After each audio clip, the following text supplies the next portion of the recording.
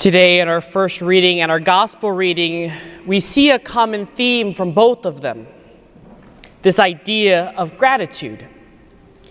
We hear from our first reading from the book of Kings about a king named Naaman who had leprosy as a king.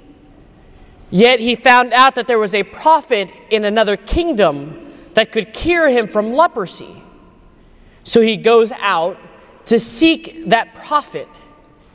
Even though he's a king and seeking a prophet from another kingdom, his enemy, he still chooses in humility to go and to seek this prophet. As a king seeking this prophet, the prophet instead decides to send his messenger to tell King Naaman exactly what he needs to do to be cleansed from leprosy.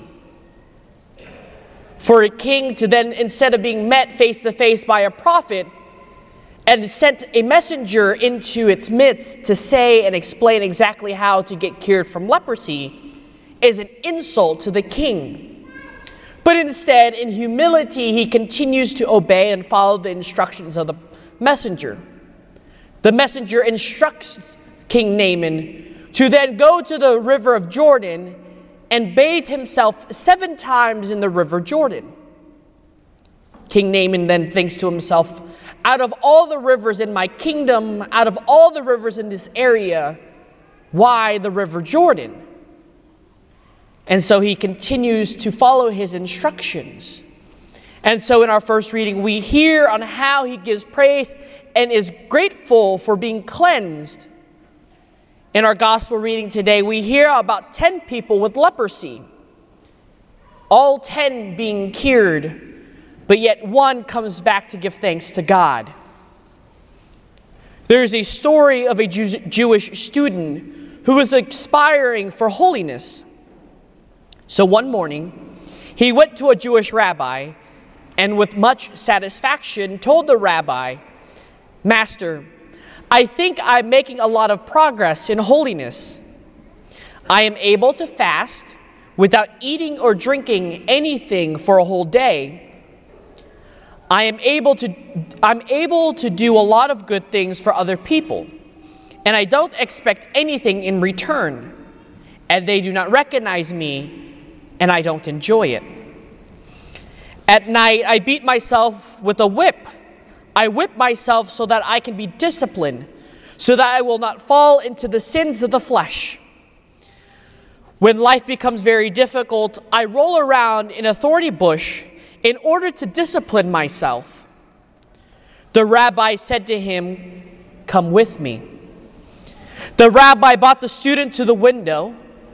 Outside the window, there was a horse, and the teacher said to the student, "That horse is not given food for one day, yet it keeps on pulling the cart in the field. That same horse does a lot of good things. He is not fed. He's not even thanked. Instead, at night, he is whipped by his master so that he is disciplined. Sometimes I see him rolling around the thorns, probably in order to relieve the itchy feeling he has." The rabbi turned to the student and said, "So now tell me, is that a horse or is that a saint?" Some of us think that being a saint means living a life of asceticism. Some of us think being a saint means doing hard things.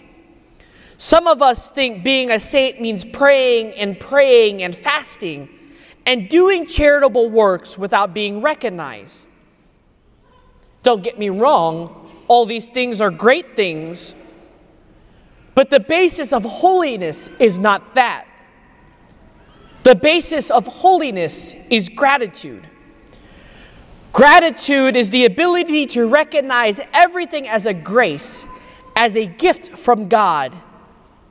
To be able to recognize that, we have to first recognize that we're not entitled to everything. Because when we look at gratitude, we have 2 dispositions we hold within ourselves: entitlement, or taking those gifts for granted. Because if we look at our own lives, This entitlement of gratitude comes about in phrases and thoughts like, don't I have the right to be happy? Or don't I have the right to good health?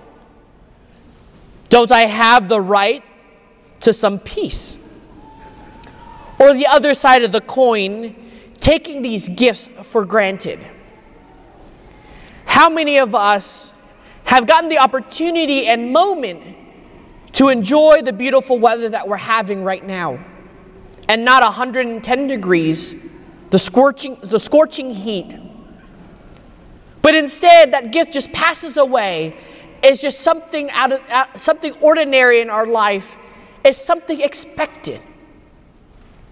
Do we take for granted the fact that we had food to eat today, the clothes we wear, the car we drive, the ability to get here to church, to sit in a church where there's 4 walls, air conditioning, and lights, while others in different parts of the world have to walk 2, 3, 4 hours to worship on Sunday? Instead of sitting in a building with 4 walls, a roof, air conditioning, and lights, they sit in a tin shed with no walls, no air conditioning. Some of them coming after 4 hours of walking on an empty stomach with no clothes to wear, with no shoes on their feet, and not even a car to get them from point A to point B.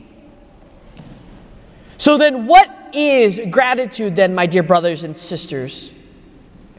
I think to really understand it, I think we have to go back to the source and the best example of gratitude, which is the Eucharist itself. The word Eucharistia, the celebration we're in, is a celebration of thanksgiving. When we come to the Eucharist, we come to give thanks. What are we coming to give thanks to? What are we coming to give thanks for? And why do we come in thanksgiving? As we begin the liturgy of the Eucharist, on Sundays we don't get to hear it as much. But during daily Mass, right as the altar is being prepared, the deacon hands the priest the paten. And you'll see in a little bit, it prayed in silence. But Father says, "Blessed are you, Lord God of all creation. For through your goodness we have received the bread we offer you, fruit of the earth and work of human hands. It will become for us our spiritual food. Blessed are you, Lord God of all creation." We're coming here to give thanks and blessings for all the wonderful gifts, the good, the bad, the ugly, the things we recognize as gifts from God, and the things we don't recognize as gifts. Blessed are you, Lord God of all creation. For through your goodness we've received the bread we offer you. This gift is not something that we do to merit on our own. We don't do this by our own doing. But it is a gift freely given to God for us. The bread that we're about to offer at the Eucharist is not just something that we've produced, we've concocted, and that we've done by our own merits, by our own hands. But it is a gift from God that allows us to participate in. And we hear that very clearly in the next line. Fruit of the earth and work of human hands. That gift of gratitude is not meant for us to just hold on to. That gift of gratitude is meant for us to use and then to share that gratitude with others. It begins with that gift of love that we're given. The gift to be able to be in relationship with God and the ability to relate and to encounter Him every day and in every moment of our life. So in that cooperation, in that participation, in that relationship, we give thanks to God because we ourselves don't merit that relationship. We ourselves can't earn that relationship by our own. We can't sit here and demand that relationship from God and expect God to be in relationship with us. But instead, that relationship was freely given. We lost that ability at the fall in the Garden of Eden. But that hasn't stopped God from loving us, from extending his hand out to us and loving us in our brokenness, our frailty, and our weakness. So how do we live that gratitude out in our life? I would like to share a story. Years ago, I was visiting a lady in a retirement home. And every time I saw her, she was giving thanks to everyone, from the nurses to her care staff. She kept saying to them, "Thank you, thank you, thank you." So one day, the nurse was irritated and wanting to keep her quiet, told her, "Ma'am, you don't owe me anything. You don't have to thank me, for I'm doing my duty." She tells the nurse in response, No. You don't owe me anything. I'm not entitled to your care. You are caring for me. You are making me well, and that is a gift that I should be grateful for, because I do not deserve the care that you're giving me. Every day of our life is a running prayer of gratitude. This prayer widens our vision to see God every day and every moment of our life. Because nothing is ours, nothing belongs to us. Everything is a gift from God. And therefore we begin to see and recognize God in every little thing, and how he's gifted us these little things in our life. And in seeing those God's present in our daily life, it builds, strengthens, and deepens our relationship with him. Because the prayer of gratitude, the gift of gratitude, does not benefit God. It benefits us. So I want to leave you with the preface prayer that we're about to enter into in the liturgy of the Eucharist.